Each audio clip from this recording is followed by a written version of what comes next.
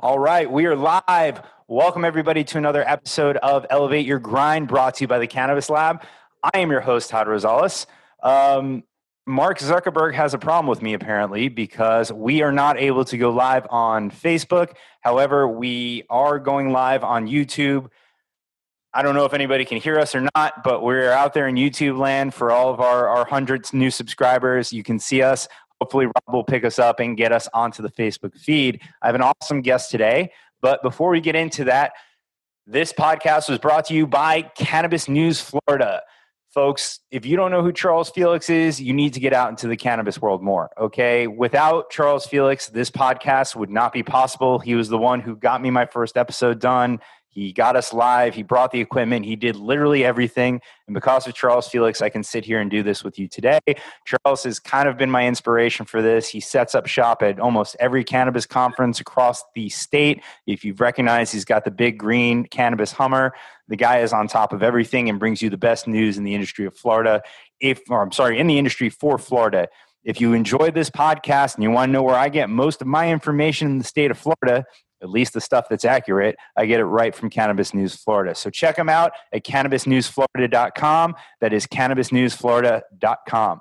All right, my guest today, we have been going back and forth trying to get this scheduled. And again, Zuckerberg apparently didn't want this interview to happen. She's got all the answers. She's going to expose everybody. But realistically, she is a hard worker. She is an extremely incredible person. And she's introduced us to some great guests that we have had here on the show. So my guest today is one of the top 15 most powerful and innovative women by Forbes, and one of the top 20 women that will dominate the international cannabis space by Benzinga. We can get into all the other stuff she did, but right now I am most interested in the company that she is working on currently, something that I'm extremely excited to understand. And I just realized I'm probably going to butcher her last name when I announce who it is, so I'm going to apologize in advance. So please welcome the co-founder and president of House of Saka and so much more, Cynthia Solarizada. Well, thank you, Todd, for having me. It's really great to be on the show. And that wasn't terrible. So salary, Zada. Look, so salary like the pay, za, and then duh like duh. So salary, Zada. Salary, Zada. It's okay. I know that you're friends with Rosie Matteo, and I literally asked her right before she came on the show. I said, how do I pronounce your last name? She told me, and then I continued to butcher it right after that. So from now on, I butcher and then ask. Cynthia, you have done so much in the cannabis industry. You are a co-founder of Green Market Media. You're founder of AccessWire. You founded Solar Media, your PR firm. You're a co-founder and a president of House of Saka. Can you do me a favor and leave some companies for the rest of us? Yes. Well, over the last 7 years in a emerging brand new industry, there's lots of opportunity. I was shifted into the industry with the idea that my mass media relations and public relations, strategic communication skills could help advance legislation and credibility for cannabis overall. In doing that, you tend to have your hands and your contacts are full of everything you can imagine throughout the industry. So once I understood the landscape, where the opportunity was, where the trends were, I also produce or create and write Cannabis Trend Report, Cannabis Brand Report. And in developing those over the years, I noticed where a lot of the openings were and just went in and took a shot at it. And here I am. Very cool. Now, instead of being at South by Southwest this year, you're on our lovely web show. So I'm so happy to have you. Let's back it all the way up. So one of the things that I thought was really cool is you didn't go straight from high school to get your degree. You actually worked a little bit and finished school later on. I read that, I think, in a Forbes article.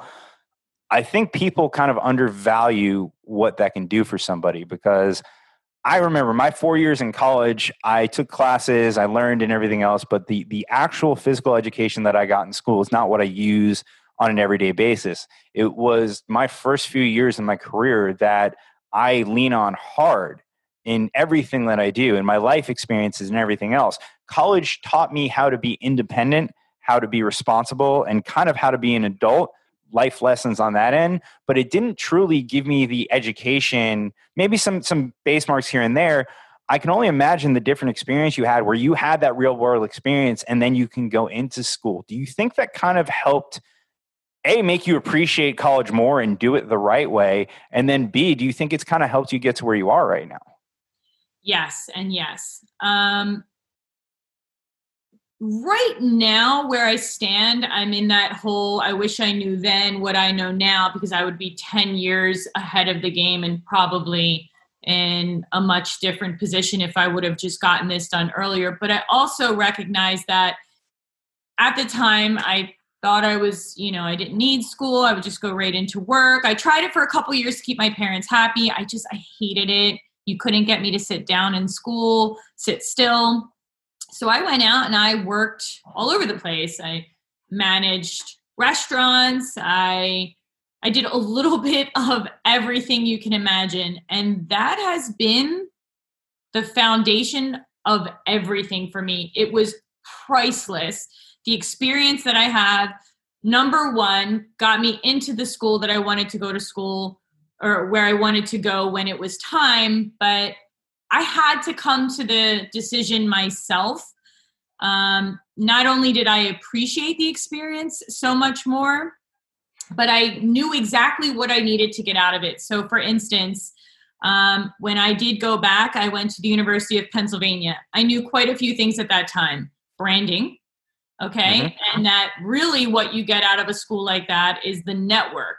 So what I look at college as is kind of proving to the world that you can complete something in a way.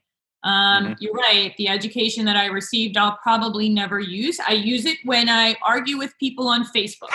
Okay? I have a background in modern Middle Eastern studies and international communications, and I did a ton of research with DoD on so many of the things that we're seeing in our everyday lives now. So other than trolling people on Facebook, the value of UPenn for me was when I did step out into work and go into this particular industry, all of a sudden, all of those contacts that they tell you about in school that is happening, but you just really don't get it.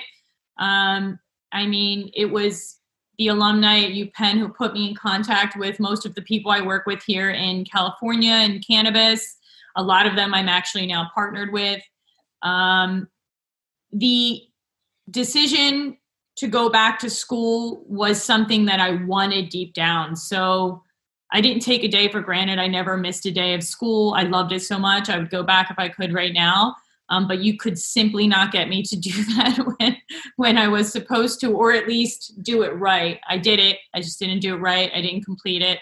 But I went back and it provided everything that everyone said that it would and more. When people tell me now that they don't want to go to school, I agree. No one needs to go to university. You will live and you will live a possible happy life. It's more about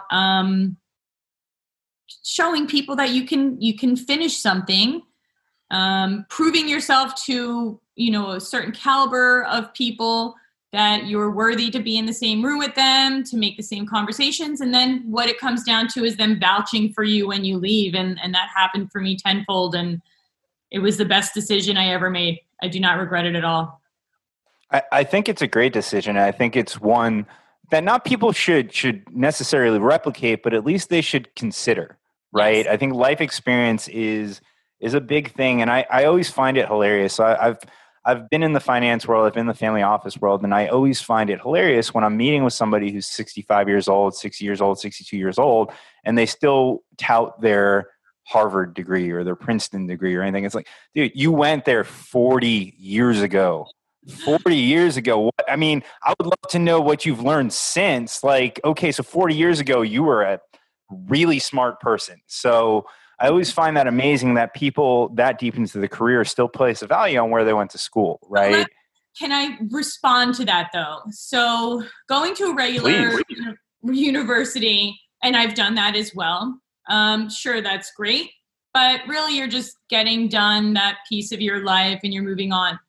When you go to an Ivy League institution, and I've now seen, I experienced several different non-Ivy League and then the Ivy League, it's a different ball game. It's like boot camp for your brain. It's endurance.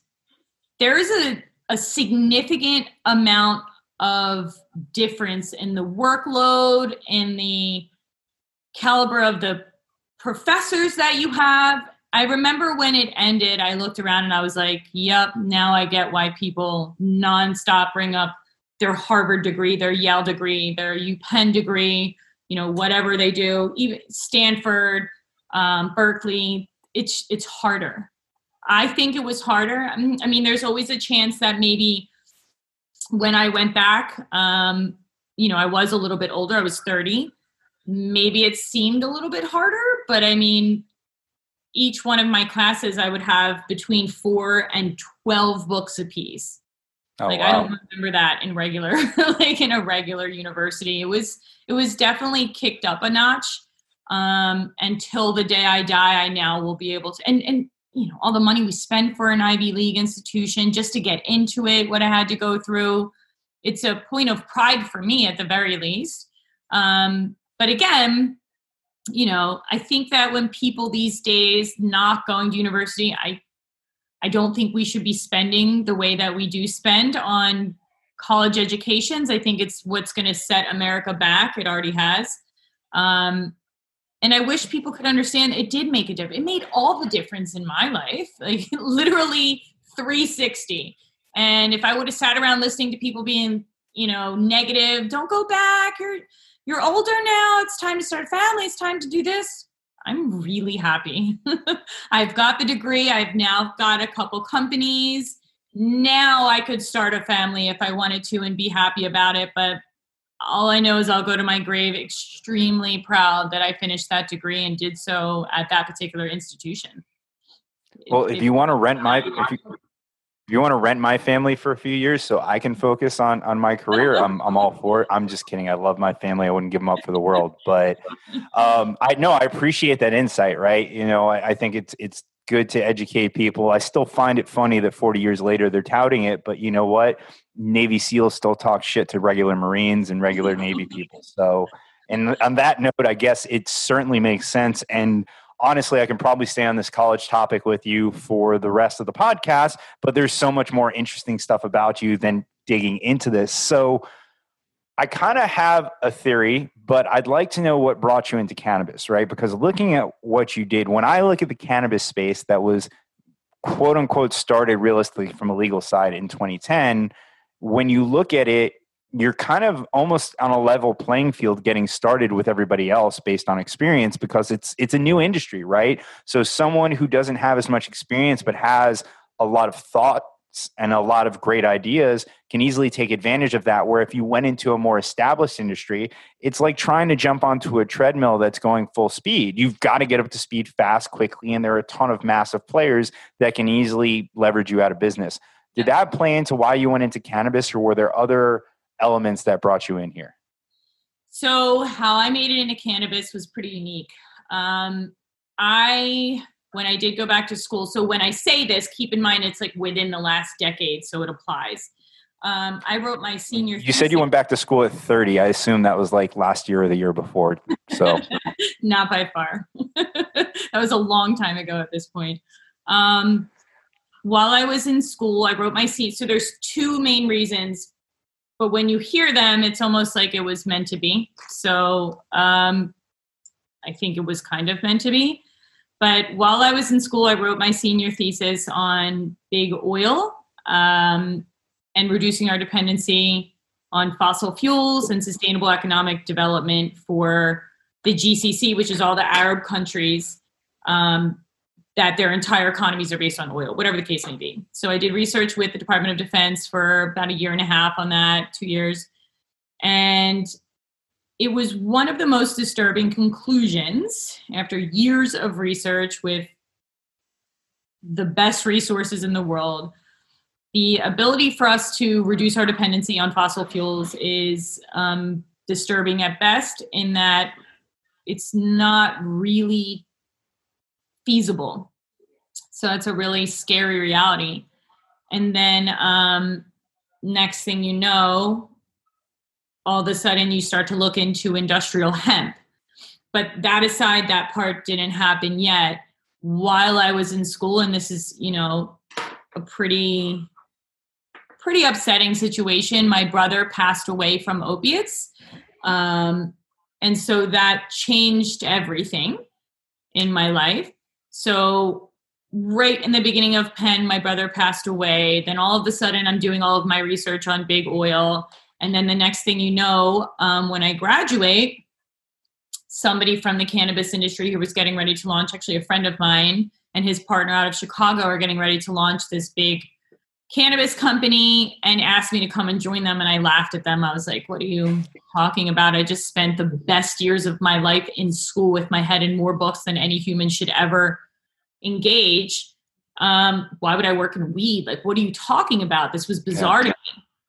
And they told me to look into two things: what cannabis could do as an exit drug for opiates, and then industrial hemp as it pertains. So this person knew exactly. Of course, they watched me, for quite a few years with my other best friend. Yeah. They were partnered with, finished school, but they knew exactly what to tell me to look at. And of course, I took the time and I looked at it. And between what cannabis could do for opiates and the trauma that caused my entire family and what that did when it rocked my world, mixed with the promise of industrial hemp and how it could help us actually provide a solution to reduce dependency on fossil fuels, I was like, okay, I'll give it a couple years. At that time, my father, who essentially, he was a Master Chief in the Navy, never smoked a cigarette, like one of those, like a Navy SEAL, all right? Like would jog when I was growing up, like 10 miles a day with trash bags all over his body. Like that's my dad. Like total, like just Navy guy. So cannabis is my point of that is like cannabis for my dad is the furthest thing you could ever, like he's very anti-smoking, anything, anti-drugs, everything. And then my advisor at the DOD, my mentor, I guess, was the professor of national security. He was also the expert for oil for Egypt and all of the Middle East or whatever the case may be.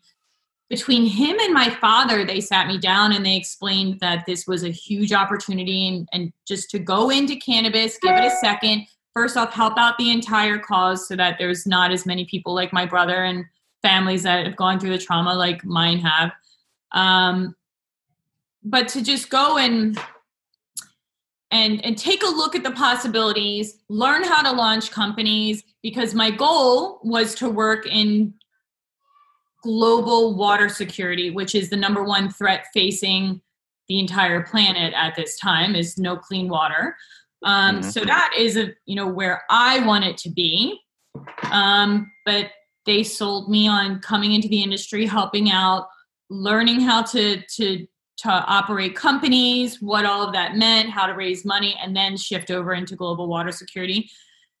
So I did. I gave it a shot, and here I am, and it's been the best decision I ever made. It was really risky in the beginning. We were told we would never be able to go back and work in another industry, that we were going to be soiled. People would look at us as drug dealers. So we knew the risk when we moved over, but I knew who was behind me at least. And that included people at the DOD. So I knew there had to be something to it. So I joined cannabis and 7 years later, here I am. That's incredible, because you wouldn't think that those two people in particular, as you described them, would be the ones to push you this way. Literally the two that I thought would be pushing me towards a State Department job or whatever the case may be. But the truth of the matter is, they were like, if you want to change the world, you cannot do that behind a desk at the State Department. Go make a bunch of money and make your moves. So here I am.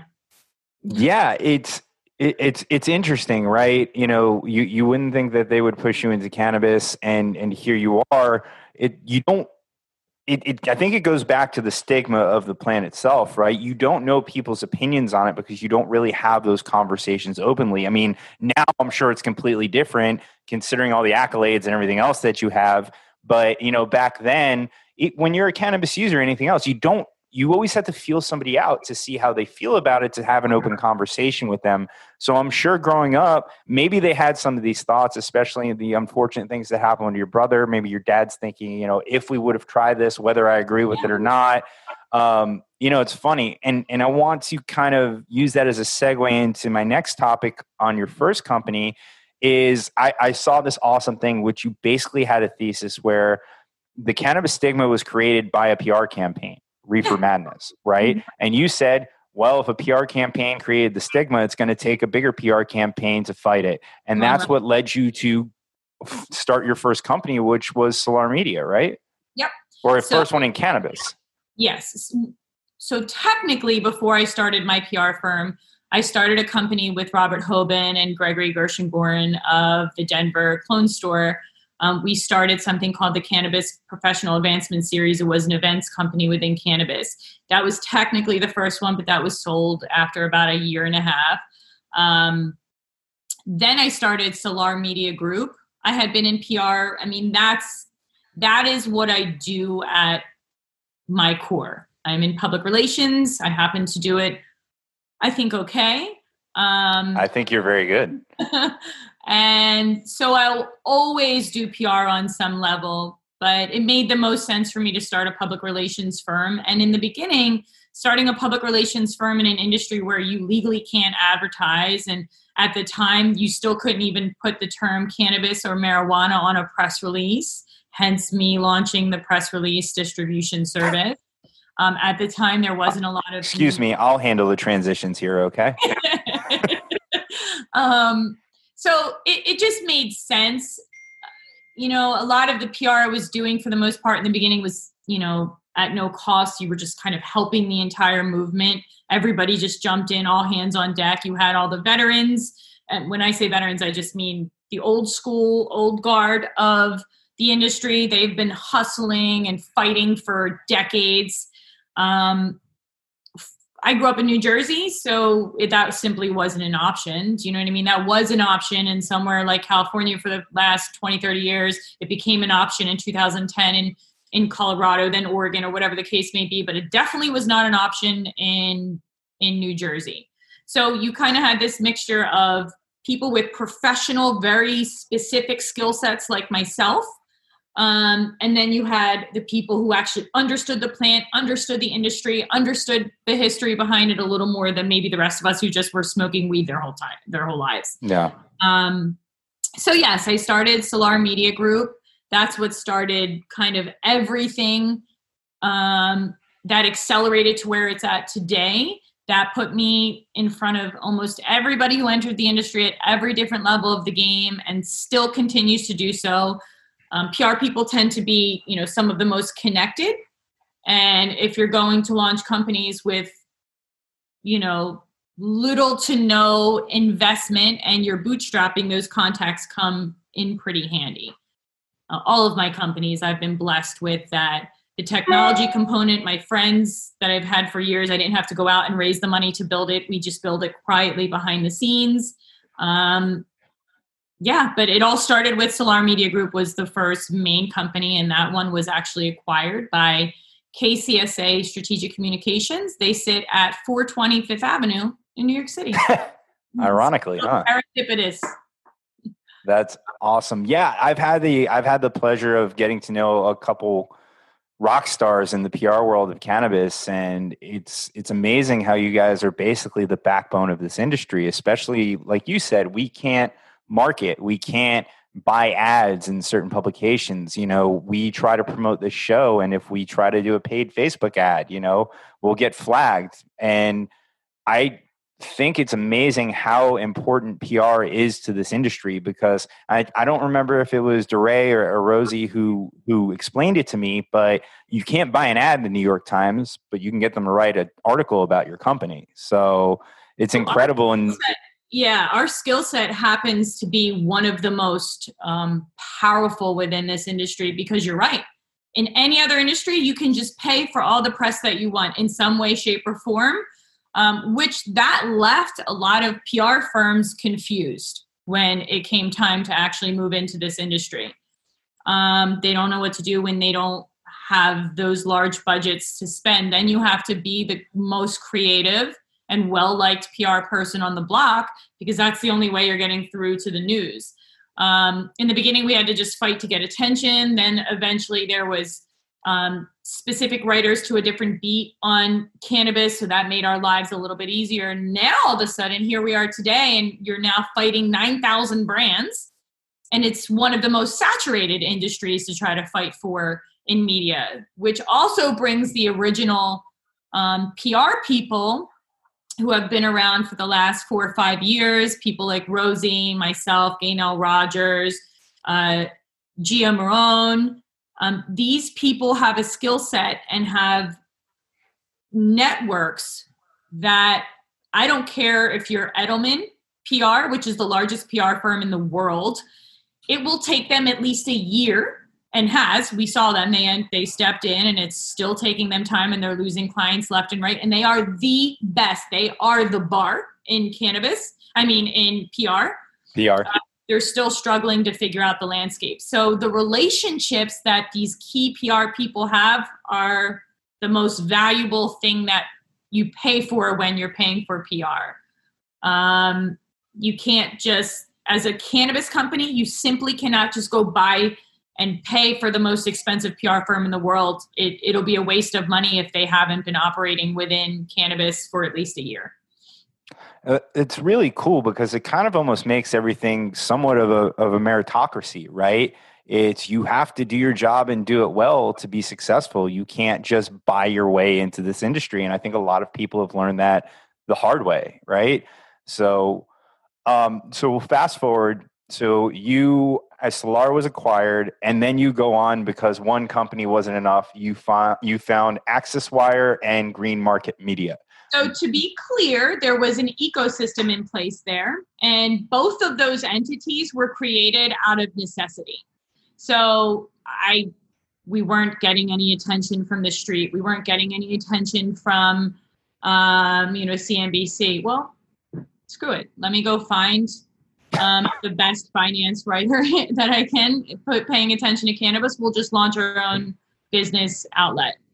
So we did. And then the press releases. So eventually this will all work as a large ecosystem. I'm actually partnered with the founder of PR Web.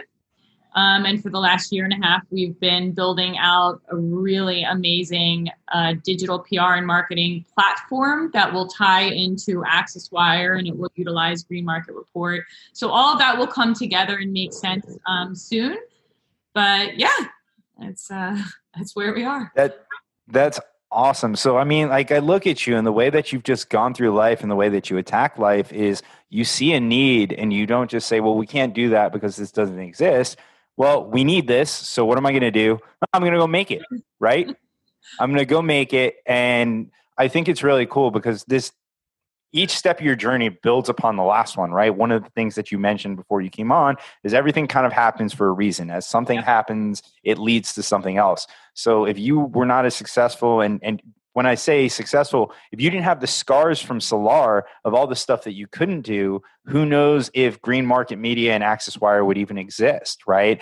And now to me, it sounds like you basically just said it, this is all going to be part of a large platform to just support the cannabis industry, right? Yep. I think that's so cool. And cannabis and what? Oh, and psychedelics.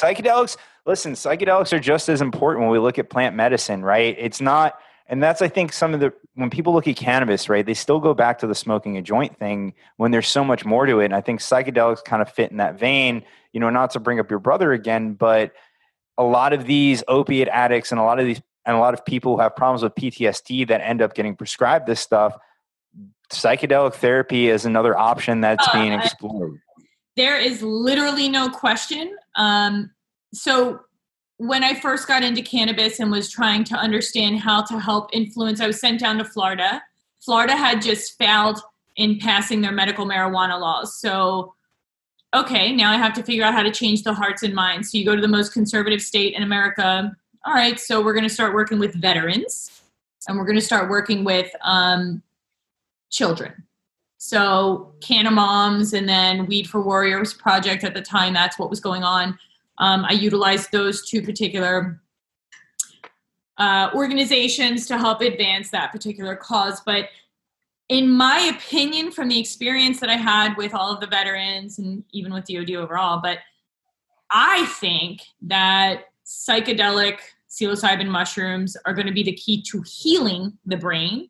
And then you use cannabis for like daily management.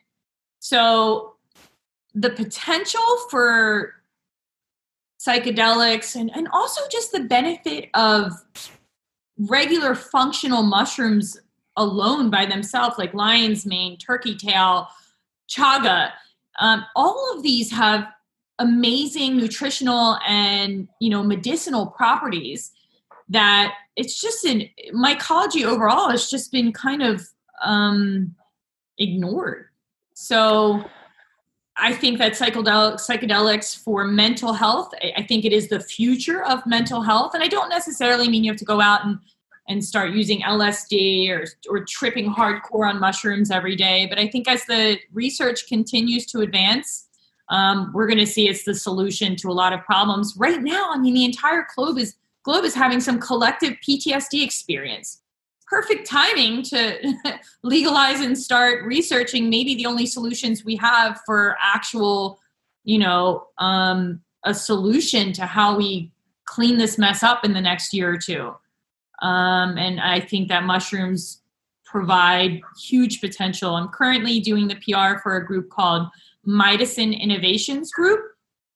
Actually, they just acquired a company by the name of Neuropharm, which includes like heads of the Canadian military, all the doctors from the Canadian military, and they've just executed or implemented the very first psilocybin trials for veterans out of the Netherlands. So we're going to start using actual veterans with PTSD and treating them and, evaluating what type of research we can get out of those clinical studies and those clinical trials. And there's huge potential. We're really excited about all of it. I think that general theme just kind of fits in with what I said about you, right? It's if this isn't working, let's try something else. So we've been using the same therapies forever and ever and ever, and we've been using opiates. And at one point, chemistry was the answer. Chemistry was the answer to medicine because it worked, and it worked at the time. But there's no reason why we can't continue to innovate in the medicine world. And that doesn't mean more chemicals and more chemistry. It means how do we, like we are with our food, go back to a natural state, right? And I think you're right on point there with using plant-based medicine because it has a lot of the similar properties of the chemistry and the chemicals and the things that we're using in traditional pharmaceuticals, but it's natural, right? And it's in theory better for you. And folks, we're not talking about, like she said, hardcore tripping or hardcore smoking or anything else. There are therapeutic uses and proper uses and dosages to all of this. So I didn't even realize how long we were talking for because we had the meeting, the technical difficulties. We're not done yet, but I want to transition into, and I think House of Saka, because I've seen Saka infusions. I've seen House of Saka. Oh, wow. So you are appealing to me because I am one of the uneducated wine buyers that buy based on look and feel. And those are some awesome looking bottles. So talk to me about how you came into the can of beverage space, because I truly believe that it is going to be a massive segment in the cannabis industry, which at some point will no longer be an industry. It'll just be a commodity. But can of beverage world, how did you get there and how did you get it to the way you're doing it today? Okay, so it's actually a pretty awesome story. While I was at Penn, I did a ton of research on Central Asia, like ancient tribes in Central Asia, don't ask. But one of the tribes that I specifically studied were called the Scythians. And the Scythians are actually a Persian group, but they're the ancient tribe where the mythological Amazonian women come from. So, of course, I was obsessed with this for years. And I always said that if I ever came up with a brand, I would use the term Saka for it, because Saka is the Persian word for the Scythians. So House of Saka, that's what that is. And when I use that word, it's because that's specifically the tribe where those Amazonian women came from. So Wonder Women, that's why my entire company is all really powerful women running it as the advisors, everything there. But if you look at the Scythians, in their history, they used to use cannabis-infused wine. Also, they infused it with what's the main active ingredient in Adderall? Methamphetamines? Yes, I don't know. We'll just say yes for the sake of argument. Nobody uses this show for education on that. All right, so don't quote me, but they put a lot of different stuff in this wine, and they use it as like a a war ritual, religious, spiritual rituals throughout thousands of years. China, Central Asia, Middle East, we've got proof of cannabis-infused wine everywhere. In fact, it was called Banga. So anyways, I always kept coming across, when I did all of my research in the cannabis industry, I kept coming across this cannabis-infused wine, and that it was a holy sacrament and this, that, and the other. And it just always stuck with me. And I was like, maybe one day I'll come up with a cannabis-infused wine. If I ever come up with a brand, I'll make it a wine, blah, blah, blah. And then, I started in cannabis, never really thought about it again. Well, technically, I was a friend of mine who had most of the cultivation for hemp in the Ukraine. His family and his brother were both cannabis growers and wine vineyard people in Sonoma. So he had flown me out there to meet his family to start the project in about 2016, but it was too early. The laws weren't allowing for it at the time. The only person who was trying it was Melissa Etheridge. It was horrible. No one knew what to do with it. So it just wasn't time yet. And then over the years, one of the clients that I picked up was Ebu. And Ebu is they invented the water-soluble solution. They were the first ones to get it to market. It was called Genesis. And I worked with those scientists closely. Eventually, Ebu was purchased for almost $500 million by Canopy Growth. So now they're technically a Canadian company, but I launched Genesis, which was the very first water-soluble solution that made the beers, the wines, the beverages all possible. I launched that particular product, so I knew that it was time. I knew what it was capable of. And I started the process at that time, but it really wasn't, we weren't there yet. Once Proposition 64 passed, that was it. That was when I pulled the trigger, and it was time to find the right team, because I don't know anything about winemaking, wine. I'm sorry, my dog's right next to me causing all kinds of mayhem. You're good. I didn't know much about wine, so I went on a bit of a search to find the perfect CEO for this particular brand, and I found her, and she actually came recommended to me by the head of the wine executive program from Sonoma University. That's how I found my business partner, Tracy Mason. And really, I had a concept. I had the pieces minus the wine. I had the water, the context for the water soluble solution. I had the branding. I had all that, but I really had an idea. And Tracy, I was introduced to Tracy, and Tracy helped me, helped bring it to life. The truth of the matter is, I could never have done this without Tracy. We now actually recently brought on another business partner, Sue Bukorski. She was the essentially COO, CFO for over 30 years for Constellation Brands, and she retired like a year or two ago, and now she's our CFO and COO. So really, these two ladies brought an incredible amount of experience, talent, credibility. I came from the cannabis side, but this is a beautiful, delicious product because these women know what they're doing. I mean, that's the truth of it. So you guys are using real, Napa Valley wine. This is not a cannabis infused Mad Dog 2020 or a box of wine. This is good wine. Napa Valley wine out there. Our base product, of course, we could never mention where we get the wine from, but these are some of the most recognized wineries in the world. Our wine is valuable without the cannabis. It's just a delicious process. Then so we have the base wine out of Napa Valley, really beautiful, really delicious base wine. And then we bring it over to Sonoma and they gently remove all the alcohol. And then we infuse it with the cannabis. And, sometimes we add a little bit of flavor back into it. But every glass of our Saka is less than 16 calories, which compared to a regular glass of wine, which is about 120 or 100, between 120 and 140 calories, 16 calories is amazing. It's truly amazing. Okay, so now I'm jealous that I live in Florida and I can't purchase it yet. Wait till you taste it. Honestly, it's. I'd say a year ago it was the best tasting cannabis beverage out there. Over the last year, or whatever, over the last 6 to 9 months, a lot of people, now that the technology has advanced, we work with a group here called Vertosa, who I highly recommend. They truly are some of the most professional, just pleasant people to work with in this industry overall. Huge fans of them.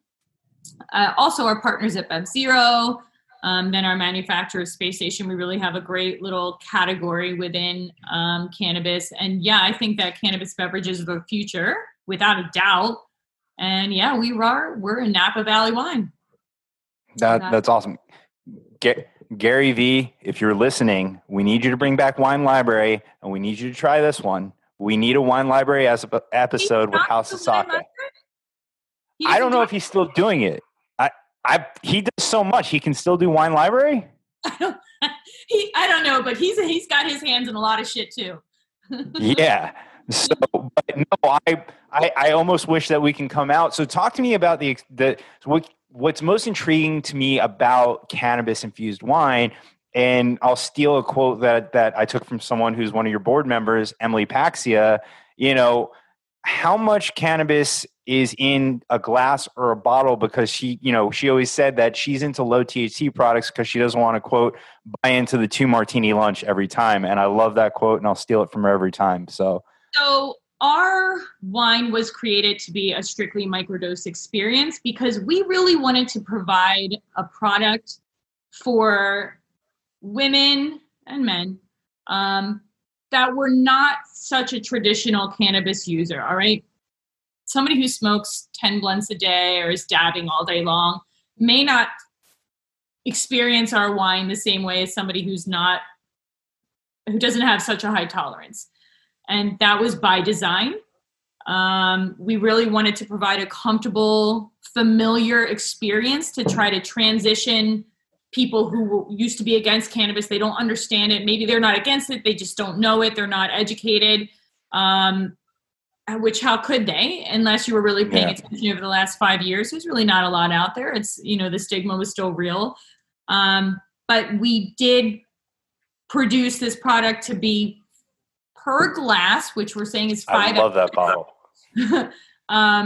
5 milligrams of THC, 1 milligram of CBD per 5 ounce glass. So per glass. That's what the pink is. The white is 30. The new pink, we changed and we moved to 10 milligrams of THC per glass. And let me explain why. We're sitting in California. I mean, this isn't the same market as, Illinois or Massachusetts or whatever the case may be. In LA, which is the largest market in the world for cannabis, they don't really care about a comfortable, familiar experience. Our consumers normally want increased potency. So it's, how much THC can I get for every dollar? So we had to face that reality and start to kind of tailor our product to the California consumer. So we raised our THC level. But as of right now, the pink is 5 milligrams a glass. The white is 6, and then we took the jump to 10 for the next bottle of pink.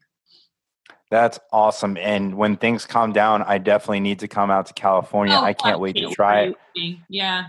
I, I've got so many friends that I want to try this. I have so many friends that are big wine aficionados that are in wine clubs and everything else. And it's funny, even within my group of friends and they're cannabis users, there's still a little bit of a stigma around it. So I would love to actually use this to get them to open up about their experiences more. I think it's an incredible product. You said that you made it for women, and yes, it's a pink bottle and it's rosé and it's a white wine. But I can tell you here, as a man who says that I usually drink stereotypical man beverages, red wine, bourbon, beer, pretty much it. I look at that bottle, I'm like, if I'm going to drink a glass of wine, I like that. I want to try it.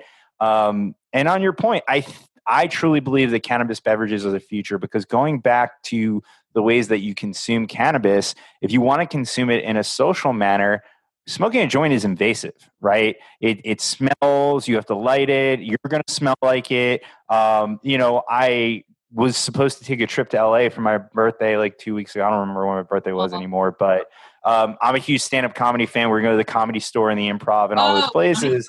So good. So good. And we were going to go to the Original Cannabis Cafe at some point. And I just go in my head, I go, she's not a cannabis consumer. She doesn't use any of that. She doesn't like the smell. So I think about it and I go, that's not worth it. She's not going to enjoy herself just in a place where you can go and consume and eat at the same time. So I look at the future. How do we make this widespread adoption? And obviously you figured it out. Let's put it in beverages. Let's make it social. Let's put it into the delivery mechanism that people are used to already, and then provide it in the places that they're used to it. So I think it's incredible what you're doing. My question is, how does Saka expand beyond California? And that's a very selfish question, because I want to know how long I can get my hands on it without having to come see you. Is this, do you license it? Do you have to wait until federal legalization, or? We're pretty scalable. The one beautiful thing about our product is we can scale easily into every other market. However, the market needs to have the proper equipment. So that's where the obstacle is. Essentially, we can comfortably expand into, as a beverage, Colorado, Nevada, Oregon, Washington, and maybe Illinois now, I think most comfortably. But even then, it requires a special piece of equipment to bottle the 750 milliliter bottle. So that actually brought us down to a much more narrow ability for us to expand. But the second that the markets are mature enough to have the actual ability to either can or bottle the product, that's when we can make it into the market. Our base wine will go anywhere. Our formulation goes anywhere. All it comes down to is the ability to bottle it. So we can expand. Normally it takes a mature market, though. I don't know if Florida will be there anytime soon. You guys just have such a unique, conservative situation down there that until we go federally legal, which, by the way, with the right president could happen in the next couple of years. But, with the sitting president, we're 4 years away from, if he makes it back into office, any sort of beginning thought of recreational for the entire federal system. But yeah, we can expand fairly easily. If you look at like a cannabis flower brand, that really changes per state. Yeah. If you're like pre-rolls, or even if you're a vaporizing company, like each state grows their own cannabis. So there's really no consistency from state to state. Our product will remain fairly consistent against every other cannabis company, except for beverages. That's what we provide that's unique compared to all of the other categories, is consistency, predictability, and standardization, which was what the cannabis needed this whole time. So beverages will finally provide that for the entire industry. Well, I'm extremely excited about it. I can't wait till things start to normalize so I can get out to the West Coast and we can do another episode where we will taste it and we can see where that one goes. Come to Napa. We'll do a whole thing in Napa. We'll love that. Yeah, we'll bring Absolutely. you here and do the whole thing. Rob, start making a budget for this trip, okay? Cynthia, I know that we started a little late here, but we're up against the hour. Is there anything else that we haven't touched on? You know, doing my due diligence on you was extremely hard because you've written so many articles, you've done so much. There was so much information to consume. I got to tell your friend Eben Britton that I actually had a harder time doing the diligence on you than I did on him. Is there anything else that we missed that we need to share? I don't think so. I think you covered everything and more. And I appreciate being on your show. I cannot wait till you get to California. We will have a case of each one of the wines for you. But in the meantime, it's a shame. You know what? We have, not that this would matter, but we do have non-alcoholic bottles coming, at least for the new pink. Maybe I can at least send that over in the next month so you can at least try something. Well, I'm sure you and I will keep in touch. You've been more than generous making introductions for us. And it's been incredible to get to know you. I'm glad that we finally did this episode, and I'm sure you'll be back many, many more times. So let's tell everybody where they can find you, where they can find House of Saka. Let's get the promotions going. All right. So you can actually purchase, if you're in the state of California, you can purchase Saka right through our website, which is houseofsaka.com. Our social media is at Infused Saka. For Green Market Report, it's at Green Market Report. You can find us at greenmarketreport.com. And in a couple months here, the entire industry will be able to utilize a targeted, cannabis-focused press release distribution service that should be as valuable as almost a PR newswire, except more valuable in who it's reaching for our industry. And that will be AccessWire and something called MediaSphere. You can find that on accesswire.com as well. And I'm on social media everywhere. It's my job. I'm in PR too. Sounds like a perfect time to have you back on the show when that gets going. So thank you so much for joining. Loved having you on, and we'll definitely have you on again. Before we go, folks, this episode was brought to you by eGort CPA. eGort CPA is local to the Fort Lauderdale area. Listen, folks, I've been involved in multiple startups, and the number one mistake that everybody makes is they try to take on everything on their own. It's 2020, folks. There are a lot of resources out there that will allow you to focus on what you do best, and you can allow experts like eGort CPA to focus on things like your financials and your books. On top of that, if you're going to go out and raise capital, you're looking for investors, even if you want to get a loan and you're going to be in front of underwriters, why don't you go to somebody who knows what they're looking for and have them do it the right way? Check out their website at egortcpa.com. That's EGORTCPA.com. This has been another episode of Elevate Your Grind, and we're out.